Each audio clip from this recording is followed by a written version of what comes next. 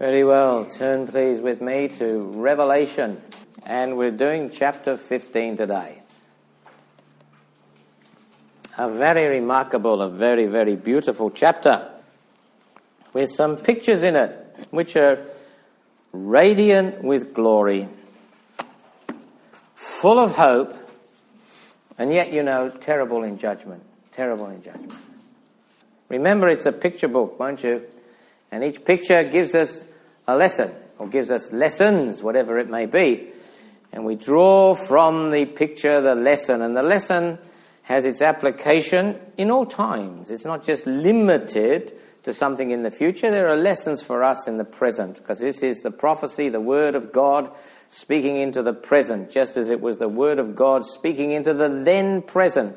When those early disciples received this letter, it was circulated amongst them at the time, and there was a message for them in it. Now, you've got in this chapter 15, you've got two visions that are being painted. Two pictures are being painted, and they're being painted on the one canvas, like one on this one side and one picture on this end of the canvas and the other one on that end of the canvas. And it's against the background of judgment, impending judgment. Just imagine yourself, and pretending for a moment that John the Apostle is a painter. And he spreads his large canvas out and he sits down to paint, and you watch him.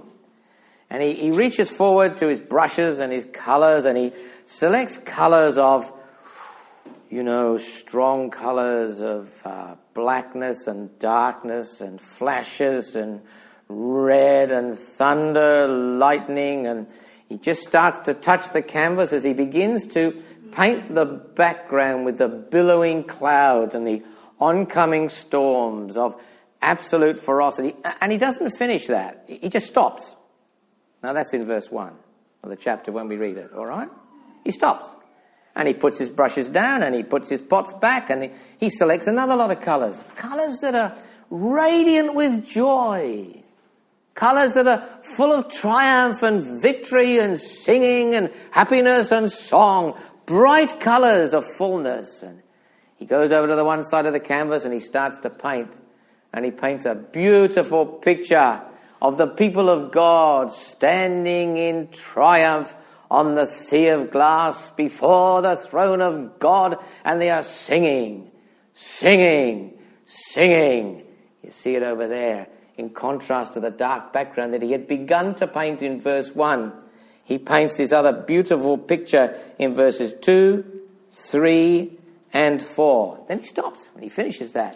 And you stand back and you look and think, I'd like to be amongst the picture there. Amongst to be one of those people in that picture there that are singing so strongly, who are so safe and secure from all alarm, who are singing in the good of a victory that's been won and a battle that is over. And they are safe and they are secure and they are standing and they are firm. And their eyes are focused and fixed on the God of their redemption and the Lamb who died for them.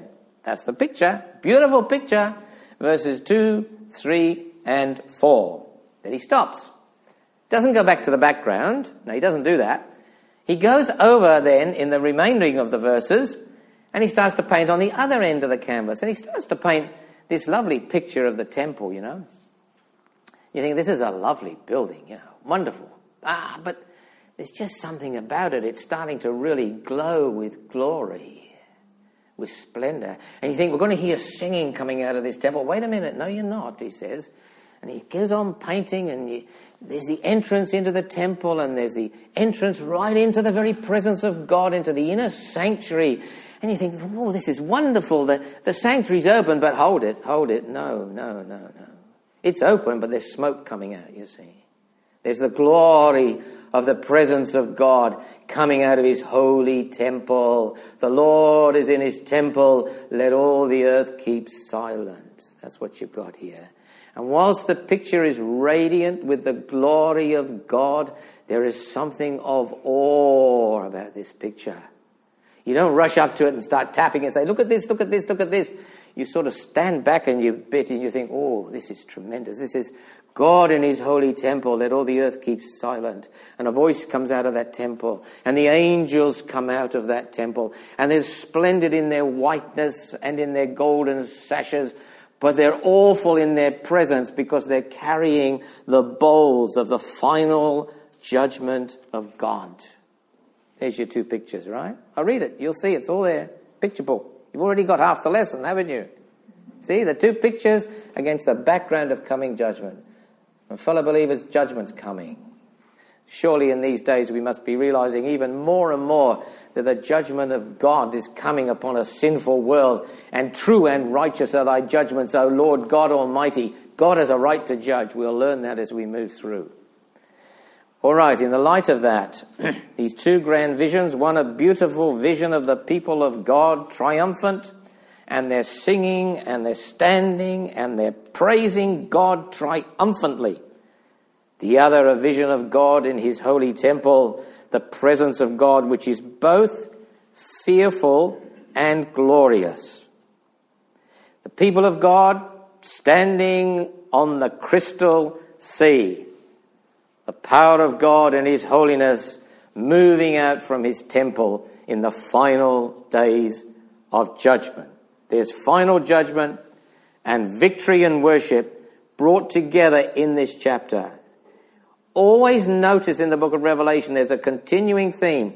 Whenever God is going to move in judgment, there's always a picture of the people of God who are safe from that judgment. Why are we safe in the day of judgment? Because Jesus paid it all. The judgment fell on another.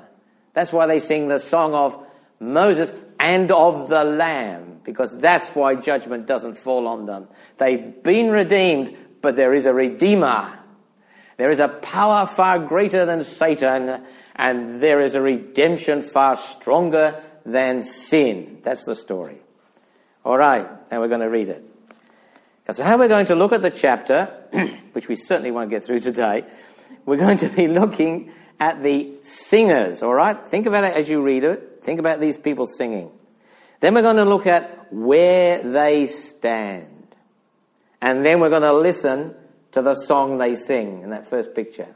All right? The singers, where they stand, and listen to what they sing. It's very beautiful what they sing. We'll read it, having that in mind so that you can understand the picture of it beautifully. Here it is, the background. And I saw another sign in heaven, great and marvelous. That's what you put at the bottom of the picture if you're going to give it a name. The name of this painting is Great and Marvelous. Nothing ordinary about this. Nothing small about this. This is to do with the great God of wonders, and all his ways are matchless, searchless, and divine. You're getting the feeling? You're getting the atmosphere of the picture? Great and marvelous, 7 angels having the 7 last plagues. For in them is filled up the wrath of God. This is the final outpouring. Then he puts down his brushes and changes his colours. And I saw, as it were, a sea of glass. You think of that? Untroubled calm. Mingled with fire. And them that had gotten the victory, I want you to notice that. Look at them. This is who they are. They gotten the victory over the beast, over his image, over his mark, and over the number of his name. And they stand on the sea of glass, and they have got the harps of God in their hand. In other words, the instruments of heaven and its music. And they sing. They sing the song of Moses, the servant of God, and the song of the Lamb. This is what they sing. That's the title as it were, of their great song, a great oratorio, really. They say, "Great and marvelous are thy works, Lord God Almighty. Just and true are thy ways, thou King of saints. Who shall not fear thee, O Lord, and glorify thy name? For thou alone art holy. For all nations shall come and worship before thee. For thy judgments are made manifest." Picture complete. And after that I looked, and behold, he's painting on the other side of the canvas, the other end of it. The temple of the tabernacle of the testimony in heaven was open. That's wonderful. Where God dwells, it's open. The 7 angels came out of the temple, having the 7 plagues, clothed in pure white linen, and having their breasts girded with the golden girdles. Can you see it? Can you not see it in your mind's eye? This tremendous building, the temple of the tabernacle of the testimony, the dwelling place of God. You see it's opened and you think, "Oh, this is wonderful, I can go in." Oh, hold it. No, that's not the point here. The point here is what's coming out. You can almost see them in their dignity and heavenly splendor. 7 angels. They've got the 7 bowls with the 7 last judgments of God, the wrath of God. They themselves clothed in that pure white linen with golden girdles. The cover of glory and of God and the purity and holiness of his presence. One of the 4 beasts. That's one of those other leading, as it were, angelic beings gave unto the 7 angels 7 golden vials or bowls full of the wrath of God who lives forever and ever. And the temple was filled with smoke from the glory of God and from his power. No man was able to enter into the temple. This is so important in the unfolding of the truth of it. No man was able. The door was open, but no man was able till the 7 plagues of the 7 angels were fulfilled. Well, it's a very rich chapter, isn't it? I mean, I would sincerely trust before the Lord that we've already learnt something and we haven't said anything, if you get what I mean. Just seen something that maybe you've never seen before of the glory of God. And maybe just sense something of the wonder of the redeemed as they're singing on the crystal sea the wonderful songs of the blessed. That's what's happening. And I want to look at those singers. Now, the point I want to really bring home to begin with is the description of them where it says, "These are they," in verse 2, "who have gotten the victory." These are those who have actually overcome. That's what they have done. And they have not just got a partial victory or done some small act of overcoming. They've got their victory over the beast, over his image, over his mark, and over the number of his name. Now that is broad, that is extensive. Indeed, there's nothing left, as it were, to stand in the way that they have not, as it were, moved through and gained the victory over completely. You've got the beast, you see, as he's moved those forces on earth of satanic, evil, brutal power, of cruelty and hatred and destruction, who turn themselves in their fury and hate upon the people of God in order to overcome them, in order to destroy them. But these have stood in the face of such a fearful foe and such frightening happenings. And instead of being overwhelmed or overcome, they have overcome that.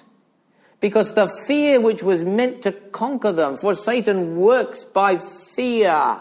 It's one of his methods. They've stood there and they've said, God's not given us a spirit of cowardice, again for fear. And they have cast it aside. And they have said, I am not ashamed of the gospel of Christ, for it is the power of God unto salvation.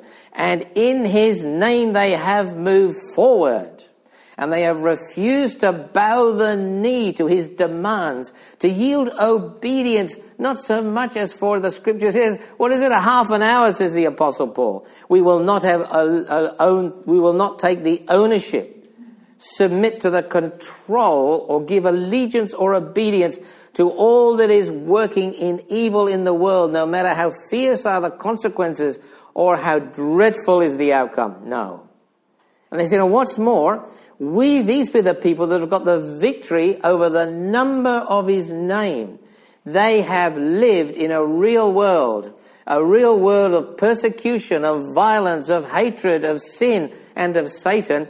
And Satan has come and he has brought up his most fantastic schemes. He's appeared like even an angel of light, where it could well be that you would be tempted or duped into following after him, or actually believing that he was doing something that was being done was good and belonged to God, whereas in actual fact it was satanic and it was a representation. It was a fake, it was a hoax. It was meant to mislead you, it was meant to deceive you.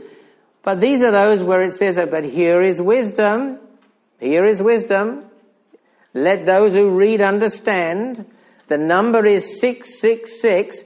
It's the number of a man. It's not 777, the number of God. Now, I could go spend the rest of the morning just talking about that, in the sense that Satan is producing duplicate fakes, forgeries for the people of God to follow after.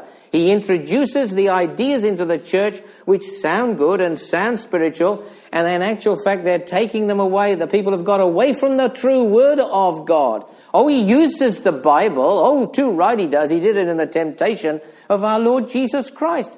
He's clever beyond all things. He's more powerful than we are. He's cleverer than we are. But just learn wisdom. Live your life in the fear of the Lord, which is the beginning of wisdom. And this is what these people have done. And the consequence is the deceptions and the lies, they have not followed after us. But like Caleb of old, we have wholly followed the Lord our God. Now that's the picture that you've got here. What's the consequence? What's the result in this beautiful scene which goes right into eternity? What are they doing? They are now standing. That's the point. They've not fallen, you see. They are standing, living in a godless world, under attack. They have learnt what it means to withstand. And then having done all things, to stand. They were not pushed over by the forces of evil. They are standing firm on that ground of sovereign grace. Indeed, this is exactly what Paul means in Ephesians when he says, take unto you, therefore, the whole armour of God, that ye may be able to withstand. You see, you're not pushed. There's forces arrayed against the Christian every day, all day, in every generation and in every time slot. Right until the final end, Satan will be opposing and pushing, whereas we are able to withstand in the evil day. We are in the evil day.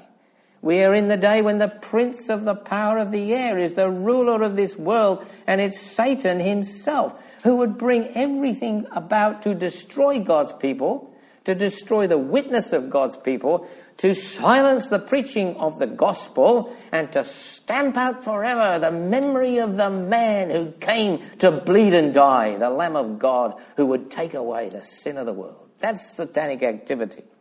But he says you take the whole armour of God that you may be able to withstand in the evil day, and having done all, to stand.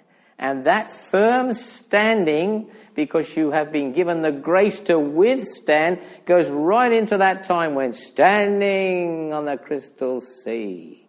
Standing are the people of God singing the songs of Moses and of the Lamb. In triumph they are singing of a God who is stronger than Pharaoh or any subsequent ruler. And they're singing of a Christ who is stronger than Satan or any power that sin may have.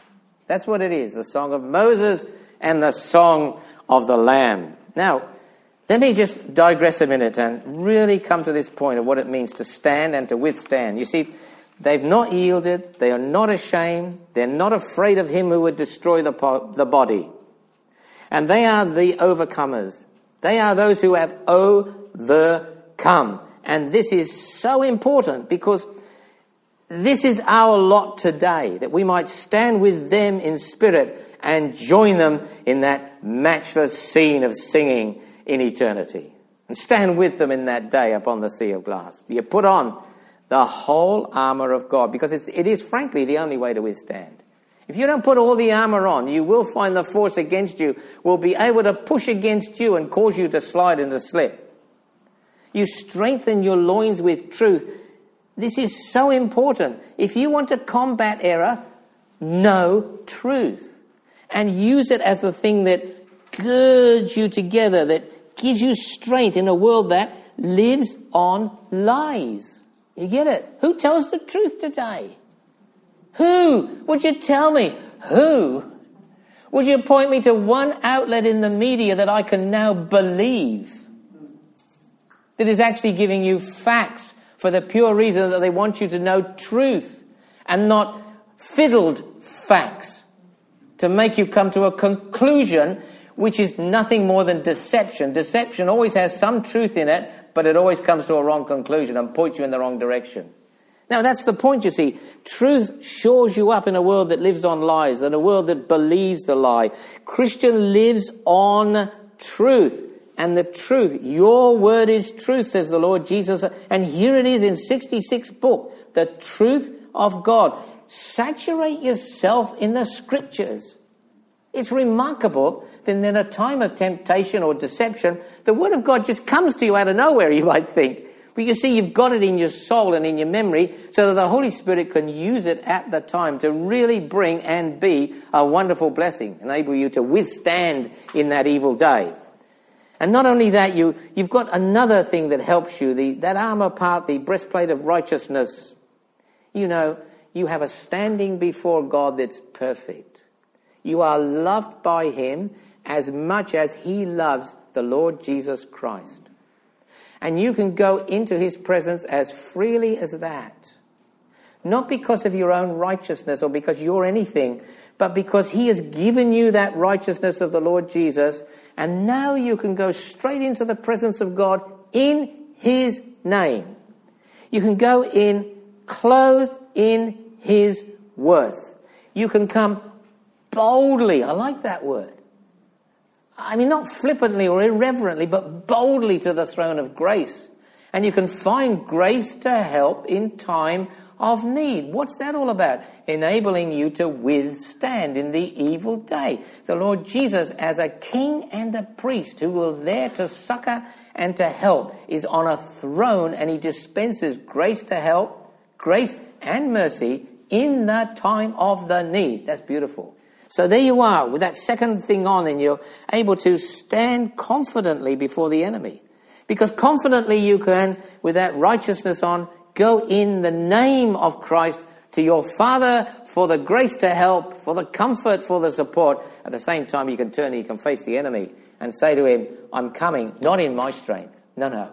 I'm coming to you.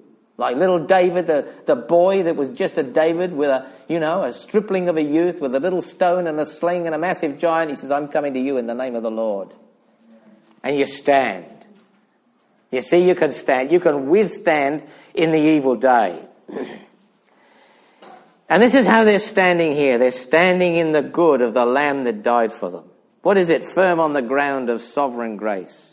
They stand before Jehovah's throne. And the only song in that blessed place is Thou art worthy and thou alone. And it's in that worth that we can stand before God and stand before men. And in the strength of that name, we could withstand in the evil day. And what's more than that? Your feet are firm on the ground. We want to keep our feet on the ground, you know. Stop getting away with fairy stories and all sorts of strange things. Get your feet on the ground. Get your feet shod with the preparation of the gospel of peace. You remember the Roman sandals? They had those great spikes in the bottom. What was the idea? Well, you see, it gripped the ground, and in that wrestle, that hand-to-hand combat, because we're wrestling against flesh and blood, they didn't get pushed. I mean, the other fellow might be a lot stronger than you, and he can push you by his sheer weight, and you find your feet skidding. Not when your feet are shod with the preparation of the gospel of peace. What does that mean? Well, it means we run everywhere and preach the gospel. No, it doesn't. That's not in its context at all. What it means is that you don't stumble because you, in your faith in any way at all, because you've grasped firmly and understood the peace of God which salvation brings and which the gospel gives. You're firm in your understanding of your own faith, so that when Satan comes with forces of evil, you recognize him and you know the word of God. When he tempts you to despair, you know that that can't be. When it tempts you to disbelieve, you know that that never can be. When it tells you of your faults and of your sins, you know they're true, but you thank God that they're gone. And when he accuses you, because he loves to do it, nothing happens, because you've got your feet well grounded on the truths of your salvation in Christ. And you stand there and you say to the devil, on Christ the solid rock I stand. All other ground is sinking sand. You get the whole point, don't you?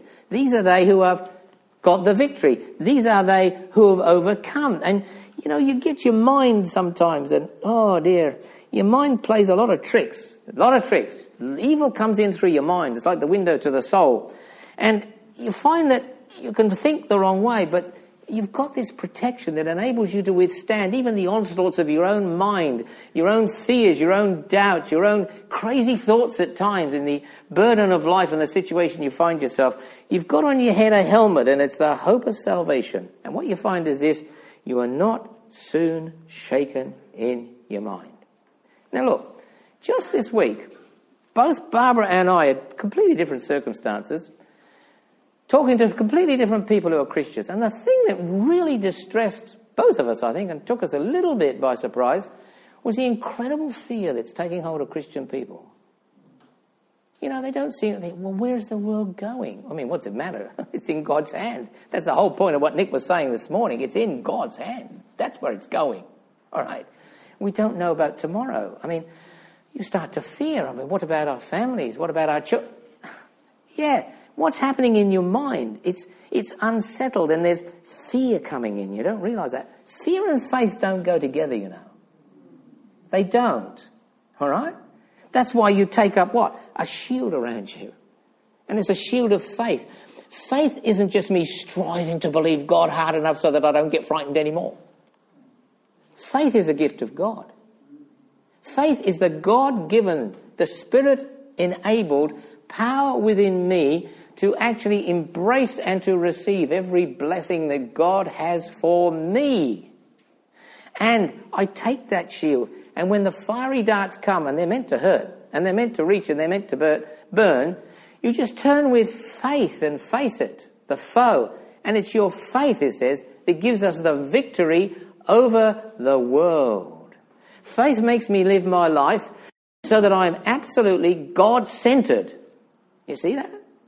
Faith is always looking to God. Always. Always. A man who lives by faith just keeps looking up there. And he keeps listening. And he keeps reading.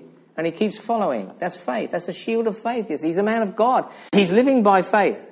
And he's got this mind that's been protected. And the fear of what's going on in the world is in God's hands. You know, stop worrying about the state of COVID and the nations and the rise of China and the obvious rise of one day of Russia, and there's some terrible things ahead with the carry-ons of the demise of all morality in Western society. God is not going to honor a nation that's deliberately turning away from him. He would not be true to his own name if he did.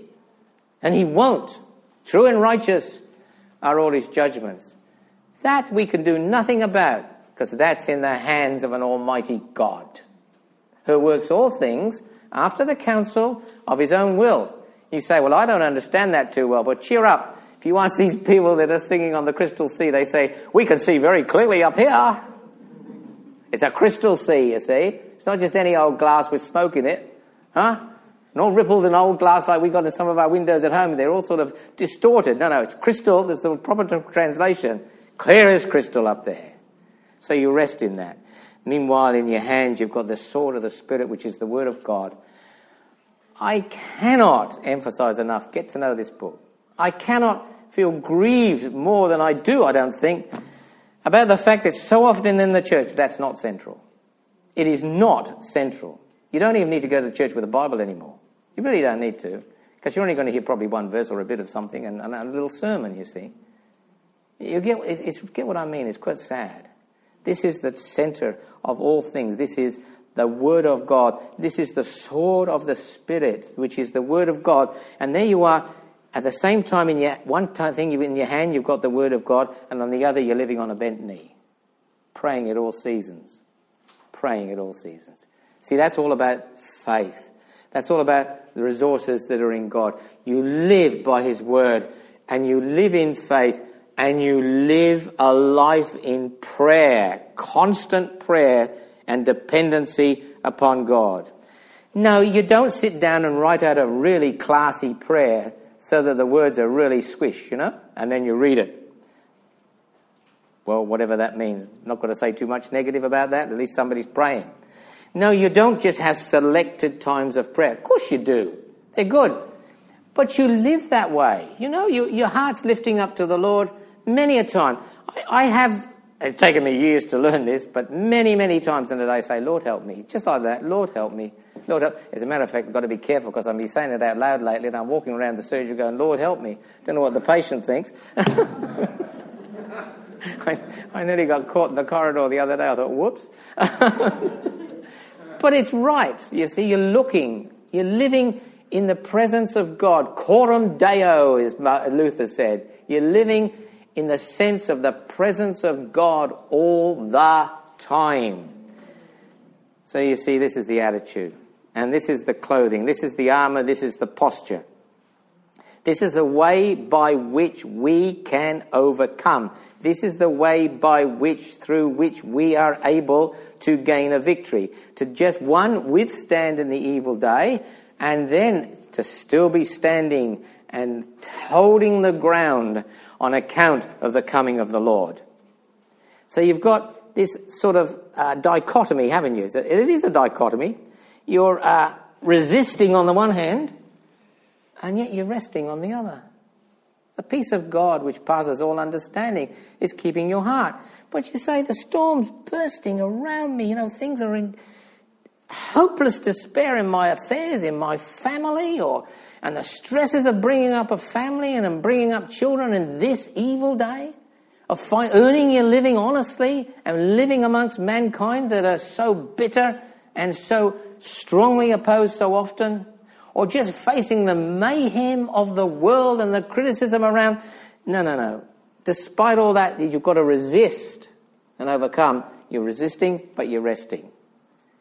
And you are confident. That's it. We're more than conquerors. You're confident, but you're dependent.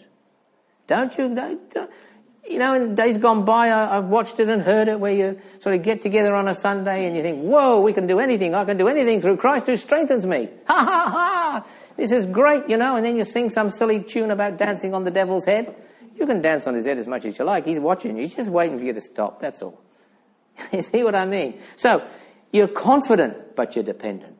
That's why the section in Ephesians ends with what? Praying at all seasons. There's a bent knee. There's an attitude of complete dependency upon God, who is our refuge and our strength. Our refuge in the time of trouble. And He's our shield and He is our tower. And this is how we stand and withstand. This is overcoming. This is one of the great lessons of the book of Revelation. I want you to get to that, and I won't get all the way, but I want to bring you to this. Because for the last few weeks, we did lessons in the book of Revelation, general lessons that we'd learnt as we got this far. Well, here's the next one. It's overcoming.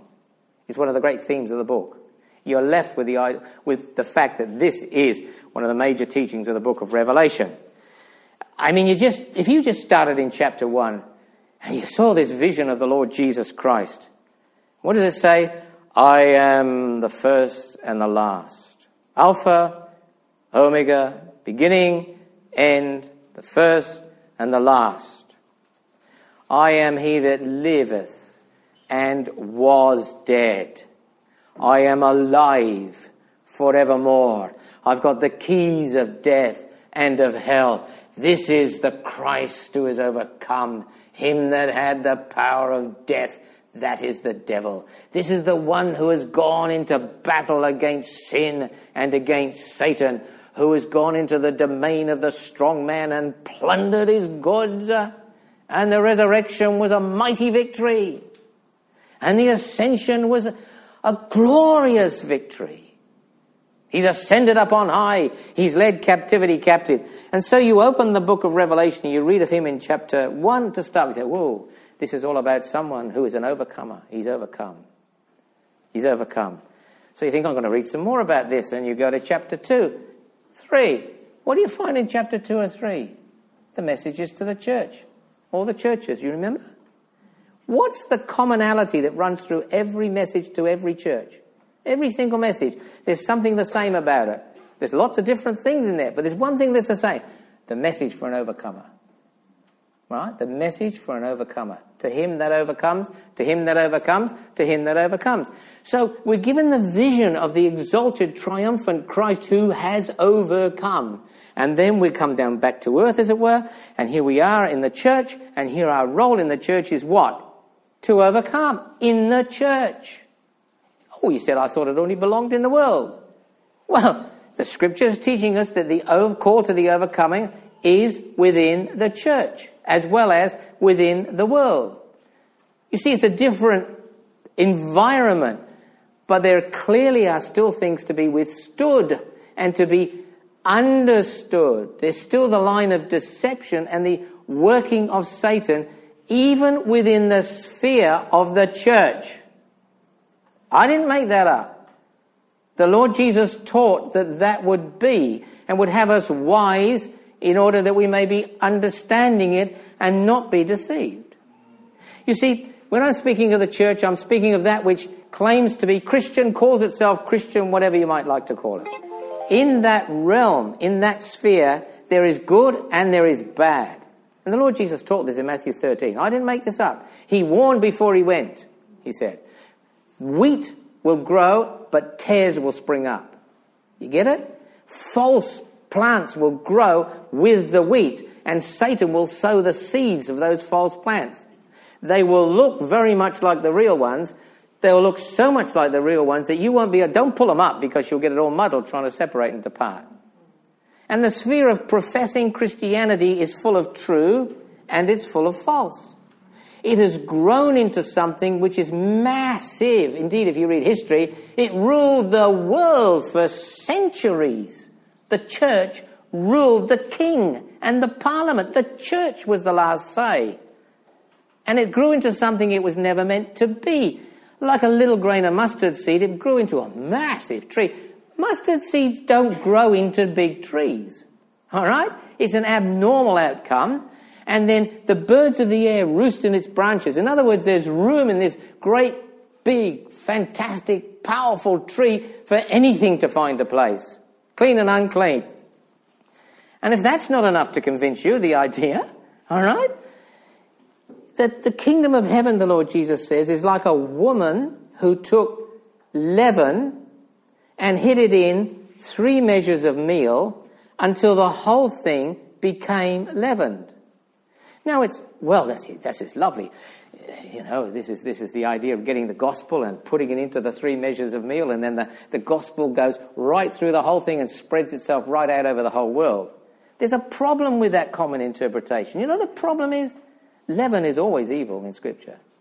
You can't find one single place in Scripture where leaven is anything good. Not one. Indeed, it was forbidden from the sacrifices, wasn't it? No. Unleavened, unleavened, unleavened. Because leaven is evil. And what the Lord is warning is that what's going to happen, he said, with me gone and until I come back, in the sphere of professing Christian, the professing church, what says it belongs to me, you're going to find that gradually and silently there's going to be the introduction of evil, and it'll spread through and it'll pollute and it'll corrupt. Now that's exactly where we're at.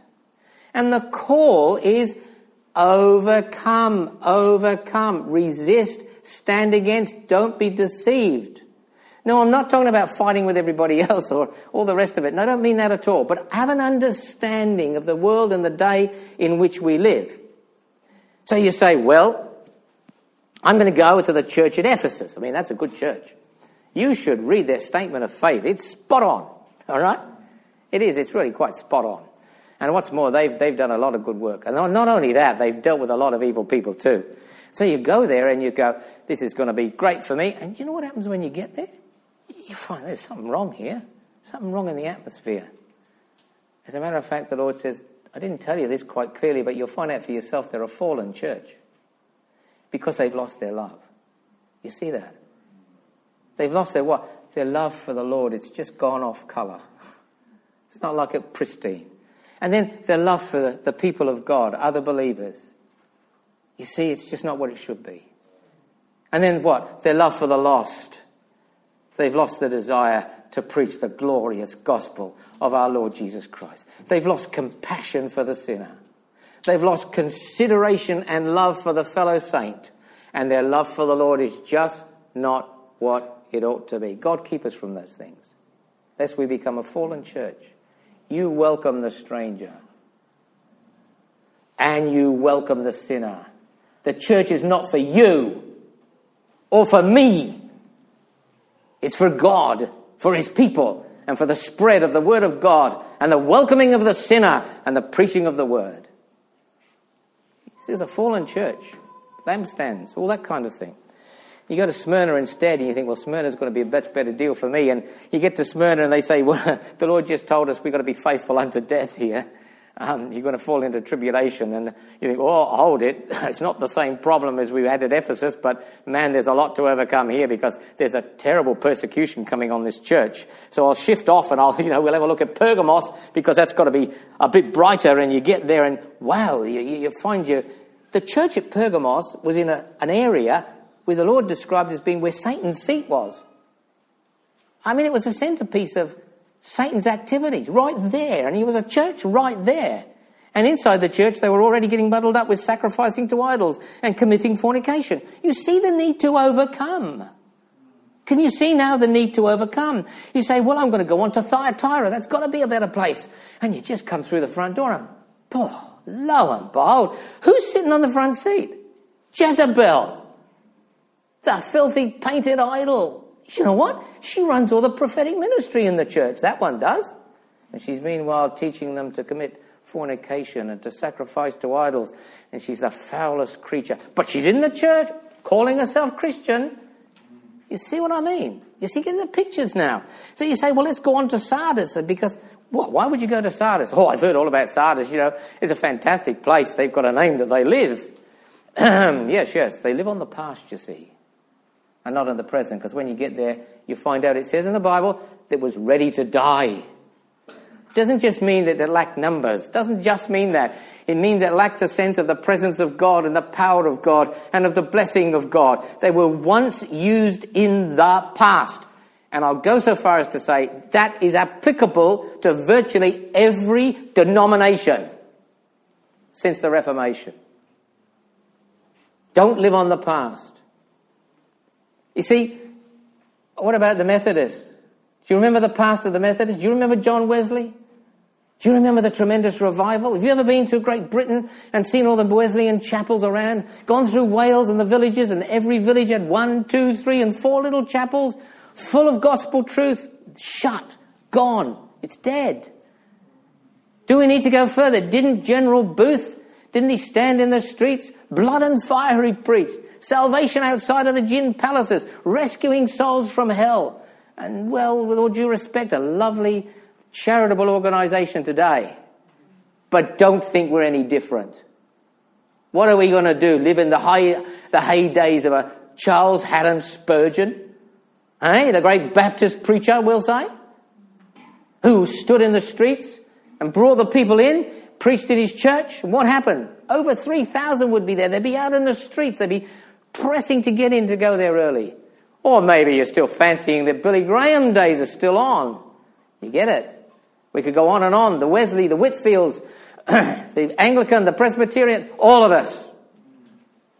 Be careful that we're just not living on the past. Live in the present, in a real world, with a real relationship with God, with a real light that's shining in the darkness, and a real gospel that's being preached so that God can use us for the furtherance of his kingdom. And let's overcome anything that says that we're living in the past. So I say, I'll go on to Philadelphia because things are good there. There's everything that's said about Philadelphia is good. But there's a problem in Philadelphia because when you get there, you know what? God says, I've set before you an open door. In other words, I'm going to use you for a great work in the gospel. So when you go to Philadelphia, you're going to have to overcome spiritual laziness. And you can't just be a spectator in that church. You have to be prepared to be abounding in the work of the Lord and in the spread of the gospel, and not using the church as just a nice place to sit and watch. No, it's a place where you serve. You serve one another, you serve the Lord. And if you say, I can't do much, I tell you what you can do. You can pray. And you can serve his people in prayer. And finally you say, well, what about this Laodicea church? You've got to overcome in Laodicea. Who'd ever go to Laodicea? You know what, you'd go to Laodicea? Because one day, at work, you met somebody who says, I go to a great church, We're rich. And we've grown rich. God has blessed us and made us wealthy. We have need of nothing in our church. It's just a tremendous place. We've got the lot. We're all satisfied and we're all smug. And we're all pretty full of ourselves and pretty pleased with ourselves. Right? Truth is, the Lord says you need to buy some eye ointment because you can't see properly. You don't know that spiritually you are naked, you are poor, you are wretched, you're miserable and you're blind. And God have mercy on some of our attitudes in the past whereby we have thought we were in the best church, weren't we? And we were the finest people, aren't we? And everybody is wrong, aren't they? But me, because of my, in all fairness, because of my wealth very often, or because of the easy life I've got and I'm living, I'm being blessed by the Lord. And the Lord says, enough of that. He says, I'll tell you something, I'm going to spew that church out of my mouth. That's violent, isn't it? He says, you're just lukewarm. What does it mean, lukewarm? Lukewarm, you sort of tolerate the heat, you tolerate the cold. You go a nice, middle, easy sort of path that works, in other words. But I'll tell you something about lukewarm. Haven't we had some winter days? Yeah. You want a drink? Yeah. What do you want? You want a nice hot drink. Hey, nice hot drink. That lifts you up, invigorates you, doesn't it? Summer's coming, isn't it? Boiling hot. You come in from the yard sweating. Oh, you want another drink. What are you looking for? You're looking for something nice and cold that'll refresh you. The one stimulates, the other refreshes. Somebody on a boiling hot day gives you something lukewarm. You think, I don't want it. That's the point, you see. And I just finished with this.